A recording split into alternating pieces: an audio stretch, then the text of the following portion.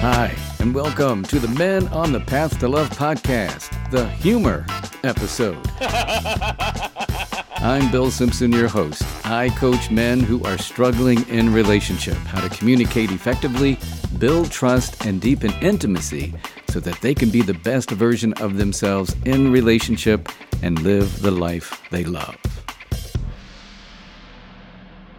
So they say there's 4 main rules when looking for a good woman in a relationship. Number 1, find a woman who's a good cook and keeps a clean home. Number 2, find a woman who is fiscally responsible and appreciative of gifts you can afford. Number 3, find a woman who is passionate and really good in bed. And number 4, the most important of all, make sure they never find out about each other. Okay, it's an old joke, and it's not that funny. So, is humor a good thing in relationship? Does humor help in relationship or marital satisfaction? Well, research says, hands down, yes. Duh. I mean, we don't need research to tell us that. After all, laughter is the best medicine, right? Well, a study showed that humor can be helpful in conflict resolution in a relationship. And in highly stressful situations, the research indicated that the more the husband used humor, the greater chances of the couple separating or getting divorced. Interesting, huh? Take my client Nick, for example. Not his real name. Nick's a real funny guy, and he came to me because his sense of humor was causing problems in his marriage with Maggie, not her real name. He told me that he had always used humor and sarcasm as a way to cope with difficult situations in his life, and it certainly served him well in his sales career, but not so much in his marriage. At first, Nick didn't see anything wrong with his behavior. He thought he was just being himself and that Maggie was being too sensitive. However, after a lot of arguments and some really tense moments, he realized that his sense of humor was actually causing damage to their relationship. And it got to the point where Maggie was getting really upset, saying that she didn't think Nick was taking their relationship seriously, and that a lot of his humor was hurtful. I asked him to give me an example of how he hurt Maggie. And he said that he remembered one day Maggie came home after a long day at work and she was feeling exhausted and stressed out. When he saw Maggie dragging in and looking unhappy when she saw him, he said something like, "Wow, you look so happy to see me. Did you have a good day at work? Or are you just really excited to come home to me?" And Nick said that Maggie got really pissed off and told him to go F himself. Obviously, he knew that he messed up, but he still thought that Maggie was being too sensitive. So I explained to Nick that even though he may have intended this as a joke or some playful banter, Maggie could have seen it as possibly a criticism or a way of belittling her feelings, that she wasn't being seen. And that this kind of sarcasm can be hurtful to someone who is already feeling emotionally drained, from the long day. So Nick took it in, he heard me, and he paused.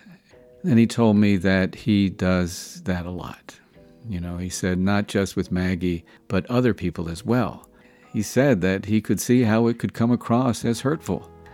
Then I asked Nick to imagine himself in that situation again and to recall just before he was about to say that sarcastic comment to Maggie, what was he feeling? And Nick paused again and he said that he felt rejected by Maggie because she didn't seem happy to see him. Yeah, so I pointed out to him that instead of being vulnerable and letting Maggie know how he felt or asking her how she was doing, he used sarcasm or humor in a passive-aggressive way that ultimately hurt her. Nick was like, wow, that's what I do. That's who I am. And I said to him that it's not who he is. It's just a pattern of behavior that has been ingrained in him for a long period of time, and that if he wanted to stop hurting Maggie or anyone else with his humor, he could change his behavior. So Nick and I worked on identifying his feelings, being more vulnerable and communicating in a way, and even with using humor, communicating in a way that helped him and Maggie feel more connected. And over time, with lots of practice doing it right and still doing it wrong at times, getting feedback from Maggie, to deepen his connection with Maggie and others as well. And the last I spoke with him, he was feeling much more confident in himself and in his relationship. So yeah, that's what happens a lot when men use humor in a way that is harmful to the relationship. And I know for me, in my marriage, I would use humor when my wife would state the obvious. Like, I don't know, say I walked in the door and she would say, "You're home," kind of excited to see me. And I would look at her kind of strange with a little smile and say something like, "No, I actually haven't left the office yet," Or maybe she'd say, "You're wearing a red shirt." And I'd say, "Really? I thought I was wearing purple." And she'd sort of laugh, but more in an embarrassed way, So we ended up talking about it. And she said that it made her feel patronized and stupid, even though she knows she's not stupid. And of course, I didn't want to do that to her. I tried really hard to stop, but I got to tell you, it wasn't easy. And the more I thought about it, the more it started to sink in. And one day after reflecting on it, I realized that that's what my father used to do with us kids in the family. And I remember feeling stupid. And he would do it to other people too. Here's a classic example. He had this story that he would tell often. He thought it was so funny about when he went to a restaurant and ordered iced tea, and the server said that they didn't serve iced tea. And my dad then asked, "Do you serve hot tea?" And she said, "Yes." And he asked if they had ice, and she said, "Yes." Then he said, "Well, please bring me some hot tea and a glass of ice." And she was like, "Oh," And, my dad made the server feel stupid for something that seemed obvious to him. And he could have just asked for it in a different way. And instead, he used his humor in a passive-aggressive way, which made her look or feel stupid. And, it made for kind of a funny story. But to me, it made him look kind of like an asshole, mostly because he would do it to my siblings and me often. So I can see how I got it honestly from my dad, and I've worked hard not to talk to my wife or anyone else, frankly, to make them feel less than me or stupid in any way. Now, women can certainly do this too. Yet the research shows that when women use humor in relationship in a way that serves to lighten or calm a tense situation, and that it literally slows down her husband's or partner's heart rate, there is a much better chance of long-term stability in the marriage or relationship. After reading about that, what came to mind is a client of mine, Jenna, not her real name. She had a great sense of humor, and her partner, Mark, not his real name, they were having a heated argument about their household chores one day, and Mark felt like he was doing more than his fair share, while Jenna felt like she was always constantly picking up the slack. And the tension in the room was palpable, and it seemed like the argument was going nowhere. Jenna, sensing that the situation was getting out of hand, decided to use humor to diffuse the tension. And I think she said something like, "Well, I guess I better start practicing my acrobatic skills so I can do backflips while washing the dishes too."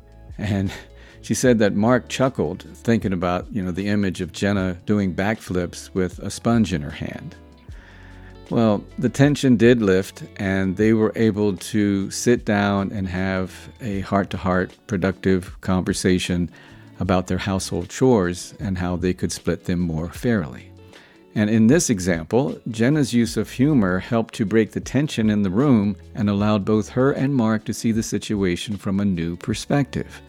By making Mark laugh, rather than putting him down or hurting him in some kind of way, Jenna was able to shift the tone of the conversation and open up the lines of communication. So the bottom line here is that humor can be really good in relationship, as long as it is done in a way that doesn't hurt the other person. And that goes both ways for men and women. Although stereotypically, it's the man who's the one who cuts with humor. You know, the whole busting your balls kind of thing, and using "you're too sensitive" as a defense mechanism. And guys, if you're saying "you're too sensitive, can't you take a joke?" and all that, stop. You're not seeing her. And if you have a sense of humor, learn to use it in a loving and fun way that brings you closer together, not further apart. Here's a quote from comedian Yakov Smirnoff that sums it up nicely. He says, "I believe that love and laughter can only happen when one person takes the time to think about what would make the other person feel good." Yeah. And on that note, we'll wrap up this episode of the Men on the Path to Love podcast, the humor episode. Thank you so much for listening. So you've heard me mention the term toxic masculinity, especially in my interviews with James, Devin, and Aaron. And I even touched on it in my interview with Arlene, the marriage counselor. I think that was the first time I talked about it. Well, the next episode is all about what the impact of toxic masculinity can have on modern-day relationships. You will definitely want to check this one out.